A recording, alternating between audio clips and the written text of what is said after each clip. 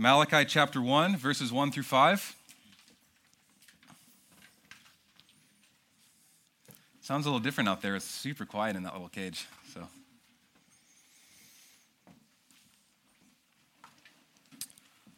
we are starting a new study this morning through the book of Malachi, or as some have liked to call him, the Italian prophet, Malachi. If you haven't heard that joke, you haven't been at church. It's an oldie but a goodie. At the Mountain Church, we like to preach through the Bible in verse-by-verse sections. And we think the Bible is the only thing that we can cling to, the only thing that we can bank on, the only true authority that's in our life. So we preach it. We believe, as the Bible says in 2 Timothy 3:16, all Scripture is breathed out by God and profitable for teaching, for reproof, for correction, and for training in righteousness. All of God's word. So we want to look at all of God's word. And we preach the word at the Mountain Church. This is what we want to devote ourselves to. This is what kind of shapes our worship, our Sunday gatherings. And we don't just get this because this is what we think churches should do, or this is kind of a cultural thing that we believe preaching is important, or this is something that I really like to have my people for 45 minutes to an hour focus on me so they have to hear me talk. I really want to hear myself speak or have people listen to me. This is not why we preach the word. We preach the word because I think God's words command us to. It says in 1 Timothy 4:13, "Until I come, devote yourself to the public reading of Scripture, to exhortation, and to teaching." In other words, when we get together, it's not just everyone kind of gets in a circle and we discuss what we feel the passage means. There's preaching, there's exhortation. And this comes all the way back from the beginning of the church. There's a guy named Justin Martyr who wrote in AD 150. So a long time ago, he wrote that on the Lord's day, on the day called Sunday, that all who live in cities or in the country gather together in one place, and the memoirs of the apostles and the writings of the prophets are read, as long as time permits. Might do that today. Just as long as time permits. Then, when the reader has finished, the president speaks, instructing and exhorting the people to imitate these good things. So in other words, Paul and the early church confirmed that someone would read the Scriptures. This is why we read the Scriptures. Public reading of the Scriptures. And then someone would preach it. Someone would explain or apply what this preaching means to our lives. And that's what we're going to be doing, God willing, the rest of our life as a church. And this is what we're going to be doing through the prophet Malachi. So before we get into the verses 1 through 5, I want to look at the context, the background. Why did Malachi write this? As this really helps and shapes the way that we read the Scriptures. So who wrote this book? It says in Malachi 1:1, "The oracle of the word of the Lord to Israel by Malachi." Now, some scholars argue that since the word Malachi just means my messenger, that Malachi is not a proper name, it's just means messenger. But the majority of scholars, however, agree that Malachi was his actual name. It was a proper name. And Malachi is the one who God speaks and is the source, the guy who penned this book, Malachi. Malachi is he's the last of what theologians call minor prophets. You see how your Bibles are organized. There's the major prophets, and then come 12 minor prophets, which ends the Old Testament. So the minor prophets would include Hosea, Joel, Amos, Obadiah, Jonah, Micah, Nahum, Habakkuk, Zephaniah, Haggai, Zechariah, and Malachi. The major prophets would include Isaiah, Jeremiah, and Ezekiel. And what Malachi does is he kind of follows the normal pattern of the prophets, and he introduces himself in the opening lines. Malachi. Well, when was this written? When did this take place? This took place about 460 BC. This was taking place in the time of Ezra and Nehemiah. This would have been the middle of the 5th century BC. It would have been several years after the Israelites had returned to Judah under permission of King Cyrus in 538 BC, after they were allowed to return home after they had been exiled by Babylon to rebuild the temple that had been destroyed. This is the context. And we'll see throughout the letter why God gave this word to Malachi. Malachi's prophetic ministry was in response to explicit rebellion against God's command, a mocking of his law. The Israelites had made compromise. They had become dead in their worship. Their leaders were leading people. It's a call to repentance. They had gotten half-hearted. They had gotten callous in their worship, and we'll see service towards God. Their offerings, their priests. The people had gotten the Jews, the Israelites, to covenant blessing would happen. That the new Jerusalem would take place. We would establish a new Jerusalem. Israel would return to great. About 100 years. Initially, they had kind of responded to a foreign hard-hearted against God. And this is why Malachi writes to God. So I believe specifically that God has laid on my heart for us this call to in history, that it seems many in the American and myself, we found ourselves in kind of a routine, a callousness. We look at the statistics of those inside and outside the church. They kind of behave almost identical. You look at pornography numbers, you look at giving numbers, and sadly the statistics of those inside and outside the church is not much different. So Malachi, I think, is very relevant to us today, relevant to our church. Divorce rates are the same inside and outside the church for the most part. Biblical steward and joyful giving are becoming less and less of a practice, and I hope and trust that God is taking us through Malachi to continue to wake us up, to bring us closer to God, to shape our thoughts. One commentator named Robert L. Alden said, "Today, its timeless truths of Malachi with the prophet's plea for sincerity and holiness are as relevant as they ever were." One of the things that you'll notice as we go through Malachi is that there's almost kind of a sarcastic tone. The genre is satiric almost. And I think God is doing this to again kind of show the people's foolishness. So you'll see as we go through this book that there's a question that comes up that Malachi is kind of presenting as the people would have. And then God responds to that question. Or God asks the question himself and responds to that question, trying to get his people to see their foolishness, to get them to come back. He reiterates and repeats a call to repentance again and again. My people, come back to me. So that's kind of the context and the background. If you'd like more information, I'd really recommend getting a study Bible if you don't have one. The ESV Study Bible has great introductions and outlines and dates and all kinds of things that are really helpful when you're studying God's Word. I also have commentaries that I'd love to share with you if you're curious more about the context and the background. But that's briefly what I wanted to go over before we jump into the text. So if you haven't already, Malachi 1, 1 through 5. It says there, the oracle of the word of the Lord. Now, what is an oracle? Is this that multinational computer technology company? That's kind of what I came to mind, Oracle. What does oracle mean? Now, some scholars think that this oracle could be better translated as burden or load. Some, however, argue that this is a homonym. You know what one of those is? It's a word that sounds just like similar, but it has a different meaning, a different connotation. Homonyms make great jokes. They make great puns. Some of you might know that I love a good pun. Thought I'd share just some of my favorites that I saw this week. The waiter comes up and takes an order. The guy orders pancakes. It's been a long time. The guy's getting impatient. He wants his pancakes. The waiter comes by. He says, "Waiter, will the pancakes be long?" And the waiter responds, "No, sir, they'll be round." No? Okay. How about another one?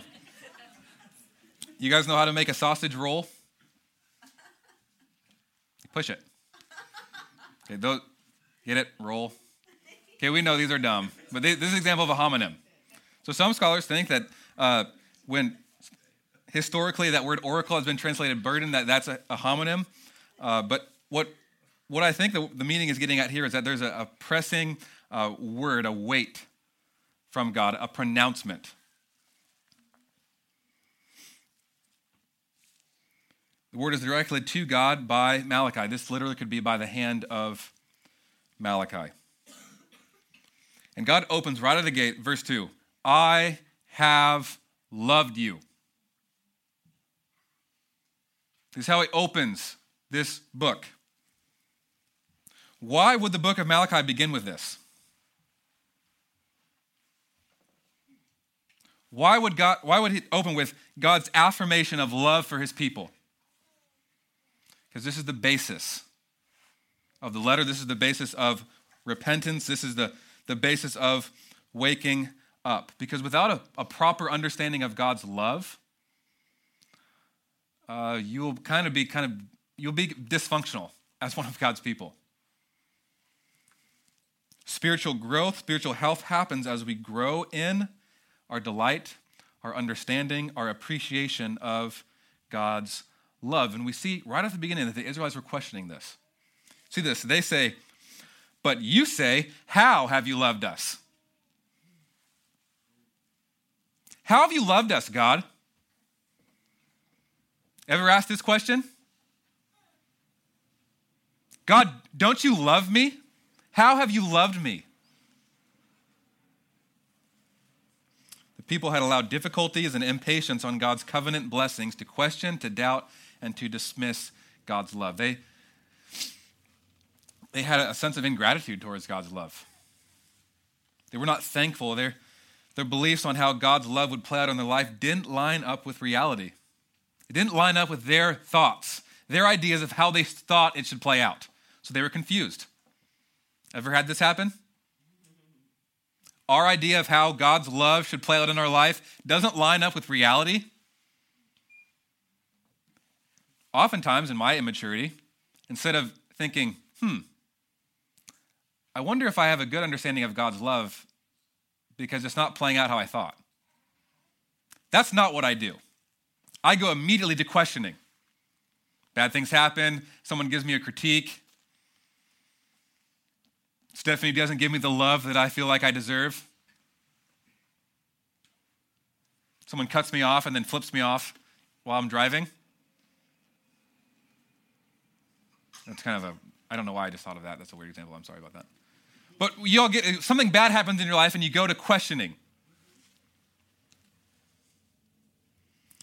And like self-centered children who took God's love for granted, Judah had become blind to it, and they responded to God's discipline with, you don't love me.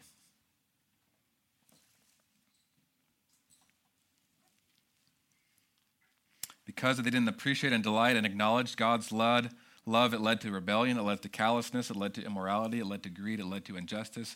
And I would argue that if you do this in your life as well, if you take for granted, if it becomes callous to you, if it doesn't floor you, then watch out.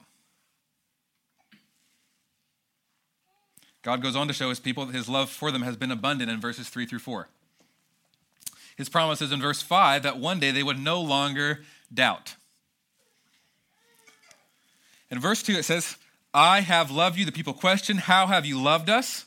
And then God answers, is not Esau Jacob's brother, declares the Lord. Yet I have loved Jacob, but Esau I have hated. If you've never heard this verse before, this might kind of throw you, for one. God hates people? Does God hate people?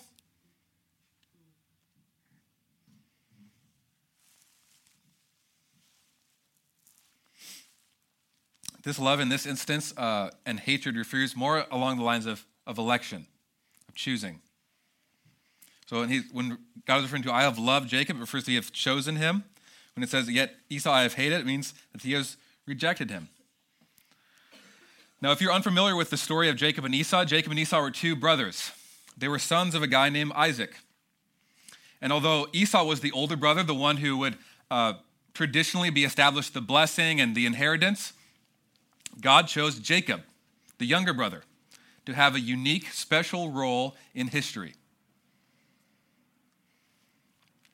God chose Jacob to continue the lineage of the covenant promise that was made to Abraham in Genesis 12, that through you all nations would be blessed. Jacob later gets renamed. He gets given the name by God of Israel.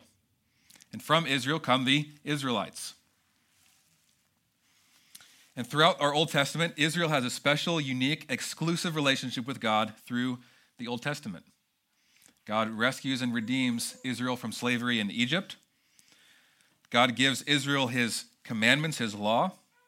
And God blesses Israel so that they would be a blessing. God blesses Israel and chooses Israel so that they would be his representative.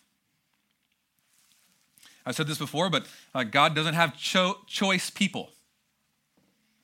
He has chosen people. There's a specific task that he has for Christians, for the Israelites in this instance. And this choice of the Israelites in Jacob was not based on any condition.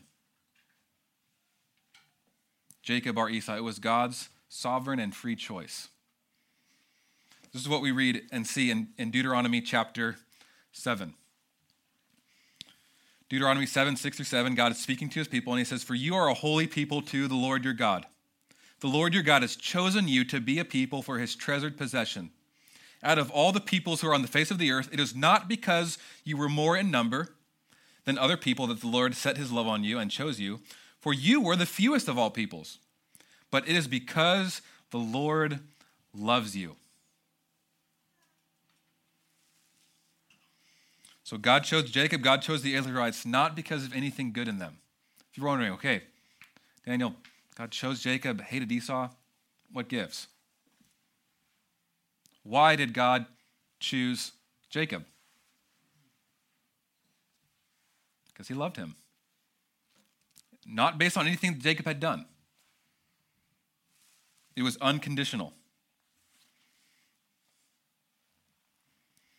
This promise that God had given Jacob and his people ultimately came in fruition. This blessing that you're going to be my representative, that through you nations are going to be blessed, we know ultimately comes into fruition in Jesus.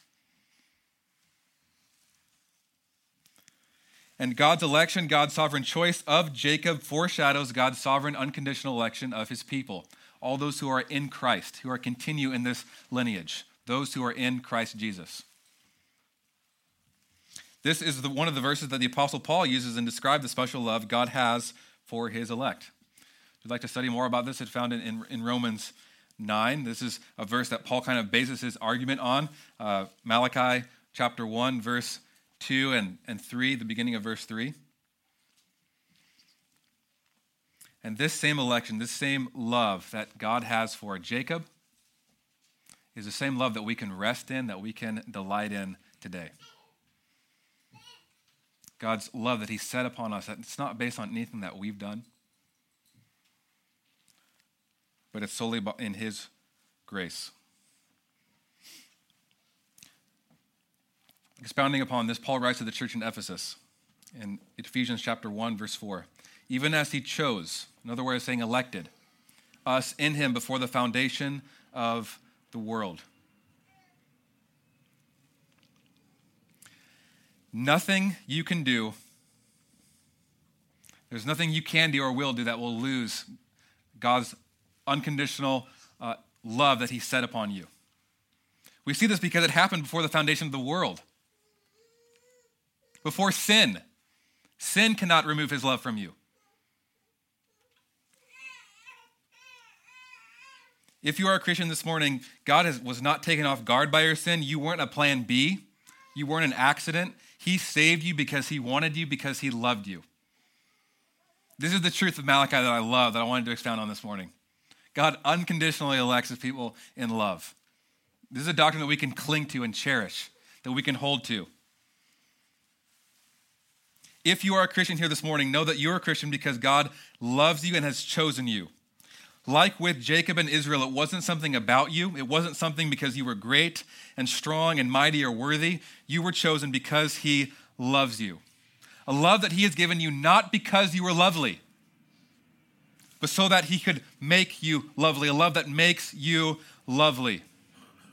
So when we think about this doctrine, this unconditional election, this reality that there's nothing in me, there was nothing in Jacob, there was nothing in Israel, that God chose them, that we were not greater, that we were not worthier, that we were not somehow smarter or more enlightened, that it's simply by his grace and love, this should floor us.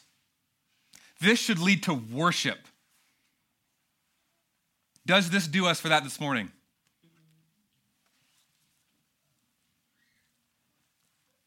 When you think that, well, I'm a Christian because I'm smarter than those lost people. When you think that you're a Christian because I had more faith, I was better, I was somehow less defiled by sin. This leads to pride. This leads to self-righteousness. This leads to arrogance. It is only grace. The Bible says that when we were dead in our sins, God made us alive. While we were corpses, God loved us and made us alive. While we were enemies, though we were once children of wrath, God loved us. And this unconditional election is what Malachi is getting at, is what he's basing his argument on. If Israel really understood and delighted in and cherished God's sovereign love, it would transform everything.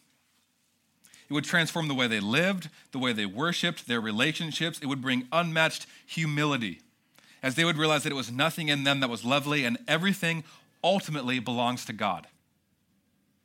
It would destroy and shatter this sense of entitlement or ingratitude that they had formed or had hardened their hearts. This is what the doctrinal election should do this morning if you call yourself a Christian. It should lead to greater worship and greater humility. Wonder, wow, God saved me. God loves me. A salvation that I cannot claim. It was anything based on what I did, not my works. It will lead to a feeling of owing everything to God. Like I said, it will lead to great humility in our life. The knowledge that you have been chosen by God for an intimate relationship and that God will always act in accordance with that relationship should make a profound difference in the way we live, profound difference in the way we face disappointment and struggles and trials and tribulations, yet sadly, they had forgotten this. In the midst of suffering and trials, they had questioned and rejected God's love. In verse 3-4, God is giving them evidence of his love, his grace, his covenant blessing, his kindness, his patience, by, oddly enough, pronouncing judgment and showing his destruction. It says in verse 3, Esau I have hated. I have laid waste his hill country. I have left his inheritance to jackals of the desert. If Edom, now Edom was the nation that descended from Esau. If Edom says, we are shattered, but we will rebuild the ruins, the Lord of hosts says, they may rebuild, but I will tear them down. They will be called the wicked country, the people with whom the Lord is angry forever. I know right now, this reality, even this word might kind of make you uncomfortable.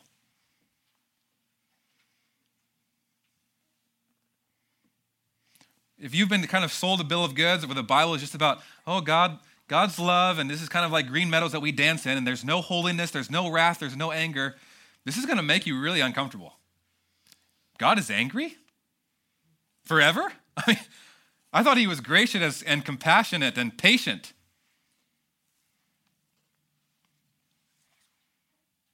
Is that just me? When I read this, I wonder, man, that's strong. Is it not? What do we do with this?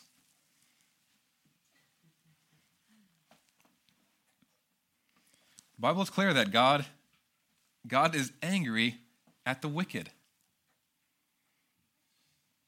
That God has anger and wrath for sinners.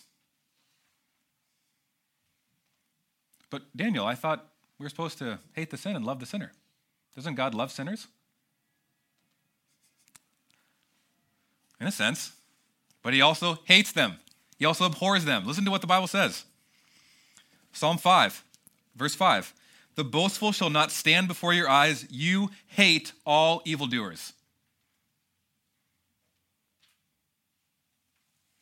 You destroy those who speak lies. The Lord abhors the bloodthirsty and deceitful man.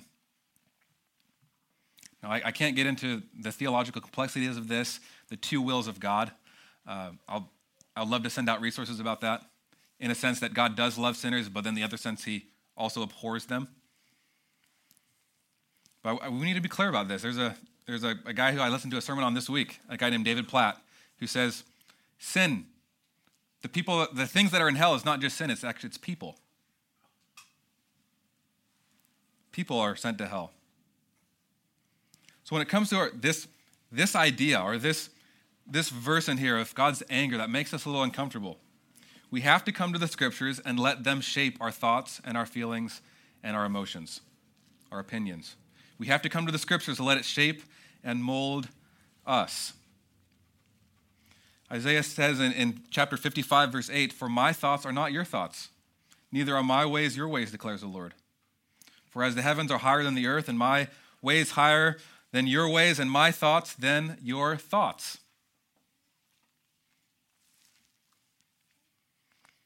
We can't come to this verse and say, well, that makes me uncomfortable. The idea of God being angry, I don't like that. So that's not what it means.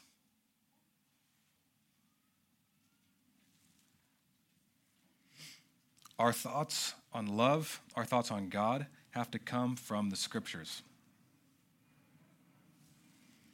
We have to be continually informing and transforming our minds. What Paul writes in Romans 12:2. Do not be conformed to this world, but be transformed by the renewal of your mind.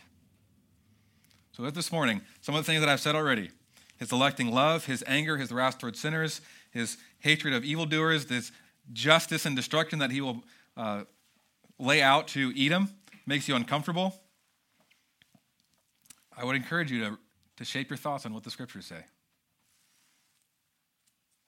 Because Edom was a pagan nation.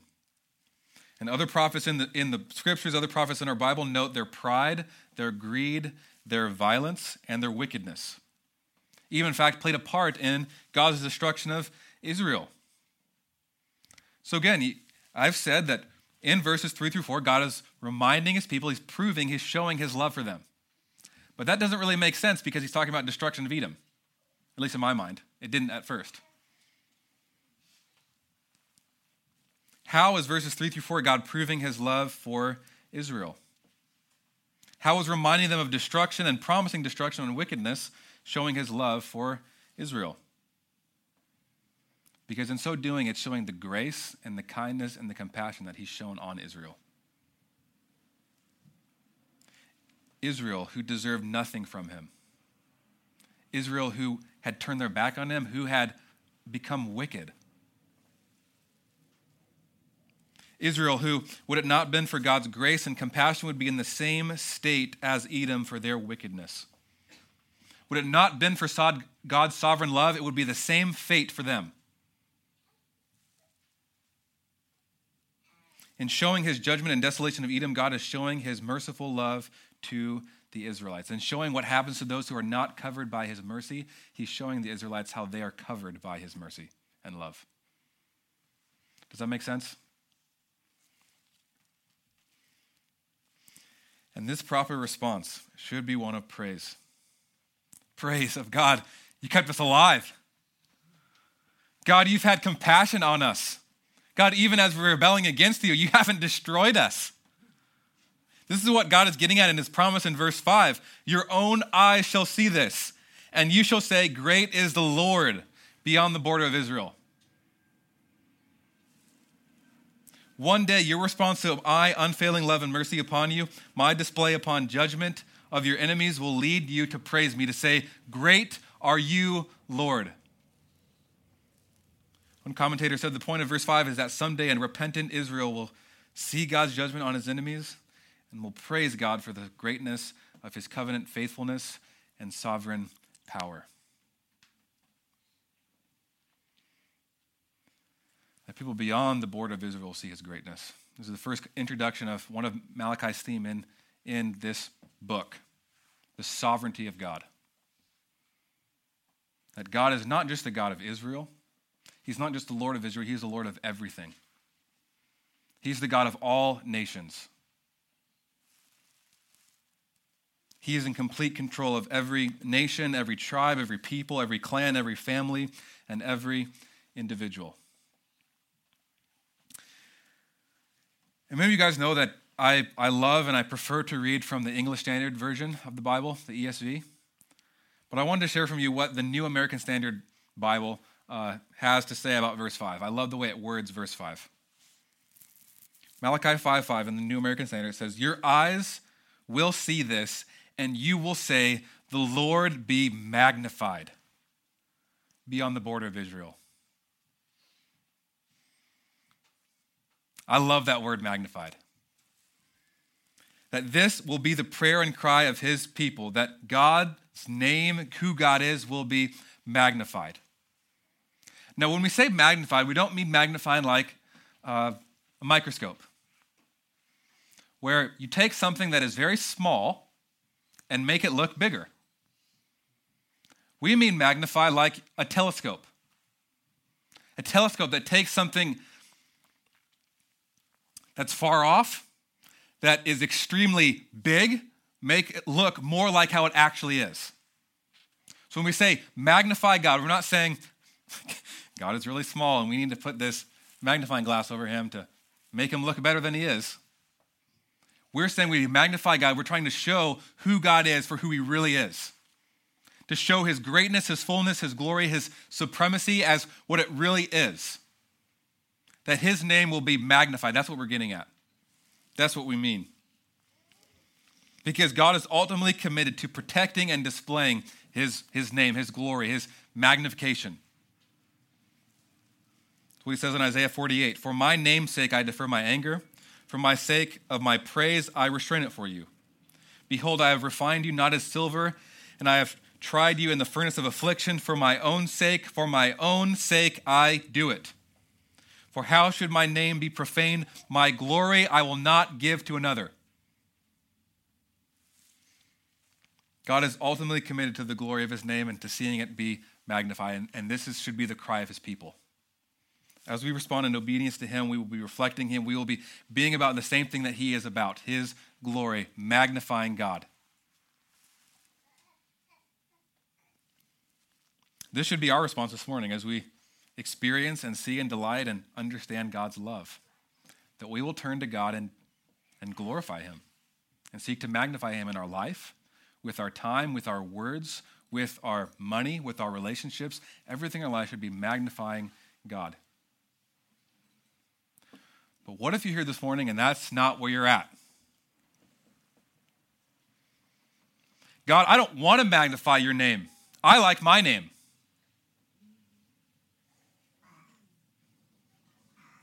Wow, nice.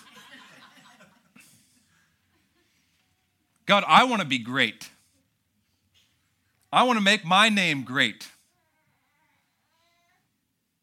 And we might not say this explicitly, but we might live like this.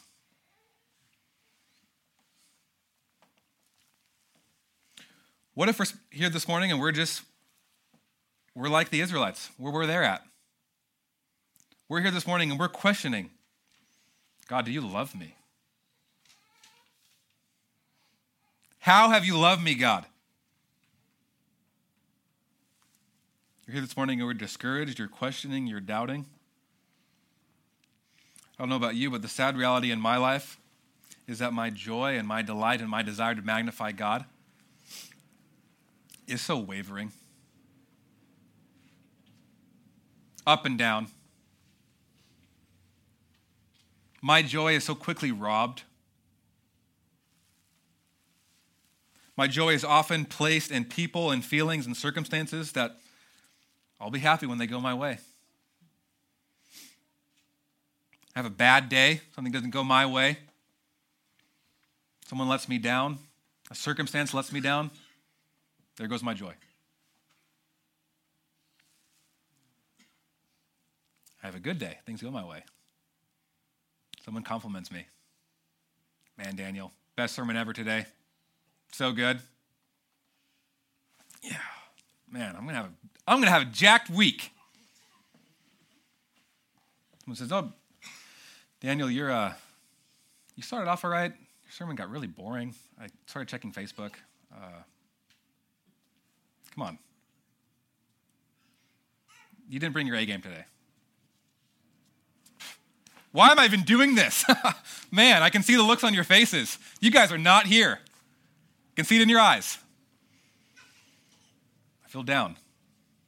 Is this the case in your life? Your joy is so quickly robbed. You start questioning and doubting God's love when things don't go your way, when you have a bad day. What do we do? How do we grow and establish ourselves in this rock-solid foundation so that God might be glorified and that we might be full of joy in God?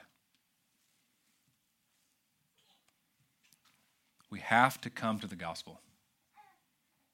We have to come to Jesus. We have to center ourselves in the gospel. We have to seek to make the gospel functional in our life. Something that we base our identity in, not something up here, this kind of theological or theoretical thing, this thing that just kind of saved us, this little thing that we believe that now we're saved but doesn't really affect our life. We have to root ourselves in the gospel, in Christ. We have to continually come back to it and return to believe and understand and appreciate God's love for us more fully. This is what I think Malachi is getting at. This is what I think we have to get at this morning. And note too that as we even preaching through the Old Testament, we're preaching through Malachi, ultimately this is accomplished, this comes true, this foreshadows Jesus. Everything in the Bible points to Jesus. Therefore, when we preach all of Scripture, we preach Jesus. How is this about Jesus?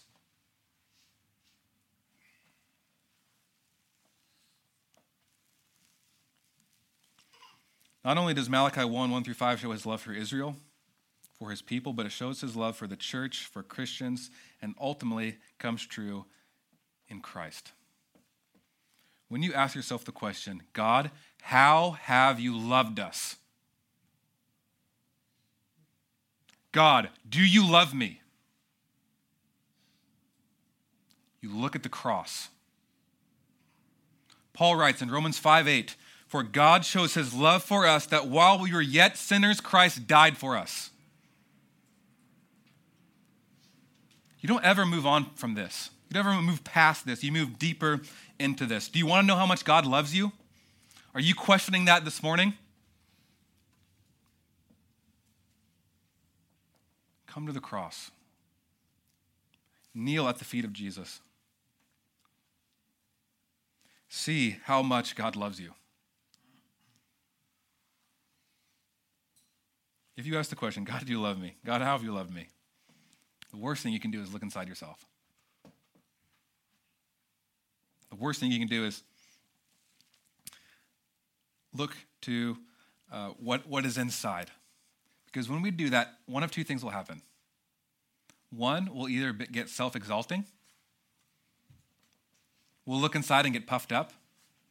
Or two, we'll look inside and get self-detrimental. We'll kind of realize, man, I'm scum. Kicking myself when I'm down.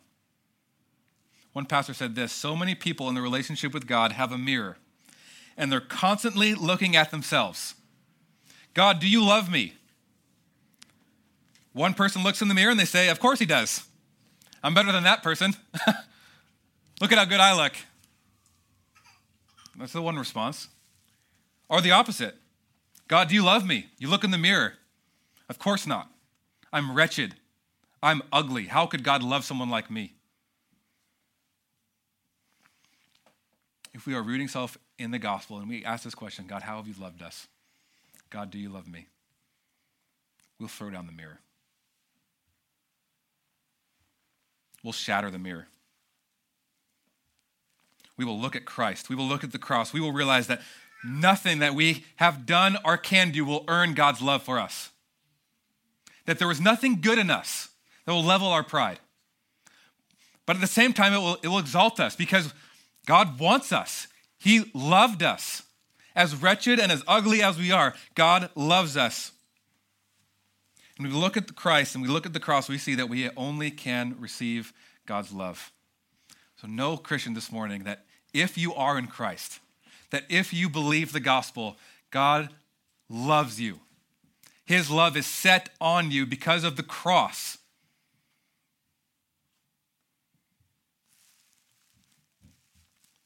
And I pray that this love will transform and motivate us in our worship, in our life, in our relationships, in our work, in our witness, in our family. It will shape everything that we do. I wanted to read the rest of that passage I read earlier, Romans 5, 6 through 11. Paul says, "For while we were still weak, at the right time Christ died for the ungodly. For one will scarcely die for a righteous person, though perhaps for a good person one would dare even die. But God shows his love for us, that while we were still sinners, Christ died for us. Since, therefore, we have now been justified by his blood, much more shall we be saved by him from the wrath of God. For if while we were enemies, we were reconciled to God by the death of his Son, much more now that we are reconciled shall we be saved by his life." And I love verse 11. I picked up on this a couple days ago. More than that, we can rejoice in God. What does an understanding of God's love do? It's the joy. It leads to rejoicing. More than that, we can rejoice in God through our Lord Jesus Christ, through whom we have now received reconciliation.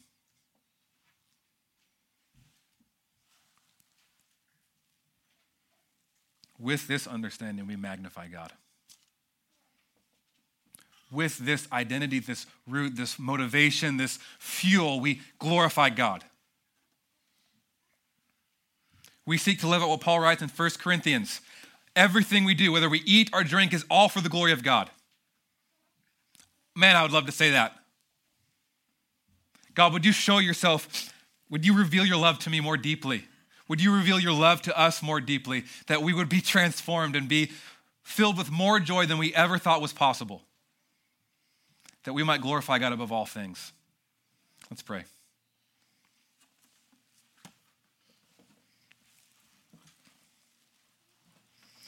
Father, I thank you for your word and for Malachi, for this section that we have just gone through. Father, you not only have shown your love through us in your grace and dealings with our forefathers, but ultimately you showed that love for us on the cross. That, Father, while we were dead in our sins, that while we were corpses, that while we were enemies of you, you died for us. Would we never become callous of this? Father, I pray now for those who are callous to this. Even as I preach this message, it's falling on deaf ears. It's falling on ears that do not believe the word. Would our faith not be based on our feelings, but on your word?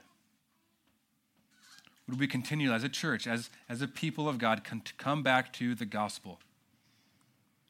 Would we come back to the scriptures to shape us and to inform us? And as Father, as we seek to do this, as we seek to root ourselves deeper and deeper into yourself, into Christ, into your love, would this transform us? Father, I pray for those in this room now who have had hard weeks. Father, I feel a weight in this room right now, a discouragement. Would you lift us up? Would you remind us of your love?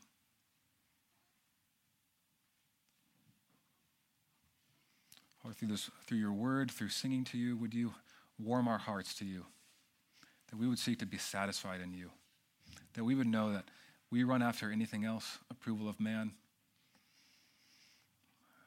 success, comforts, security, it would fall short to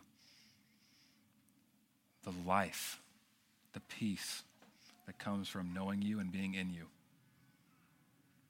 Father, would you be glorified now as we respond in song to you, and as we remember what you've done for us on the cross through eating and drinking together. In your Son's name I pray. Amen.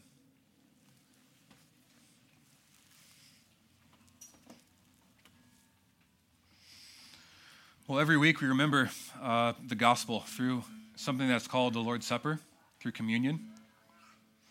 It's something that we do to remind us of the truths of the gospel. As we come forward and we hear the words of the gospel, we take the cracker, the bread, which represents the body of Christ, Christ's body given for you. And as we dip the cracker in the cup, we hear the words of the gospel, Christ's blood shed for you. As we dip it in the cup, it reminds us of the blood that forgives us, that we are now sons and daughters, that we are children of God, freely and completely accepted and loved in him. As we come to eat together and drink together, we do this as a time to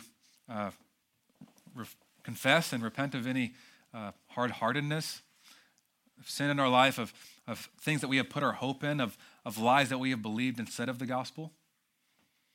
We do this in a time to celebrate and worship God for the cross, but we also do so with anticipation, knowing that one day we all, as God's people, will eat together in a feast where we will be with Jesus completely and perfectly in a world of no sin, in a world of no death, where all things will be made right, where we'll be in perfect fellowship with one another and with God in paradise.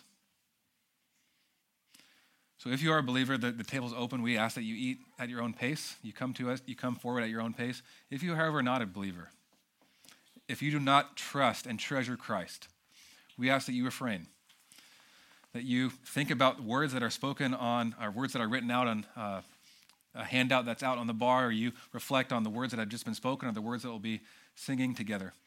And that if you have any questions about Jesus, you want to learn more about this love that transforms everything, I'd love to talk with you about it. So the table's now open. Please come at your own pace.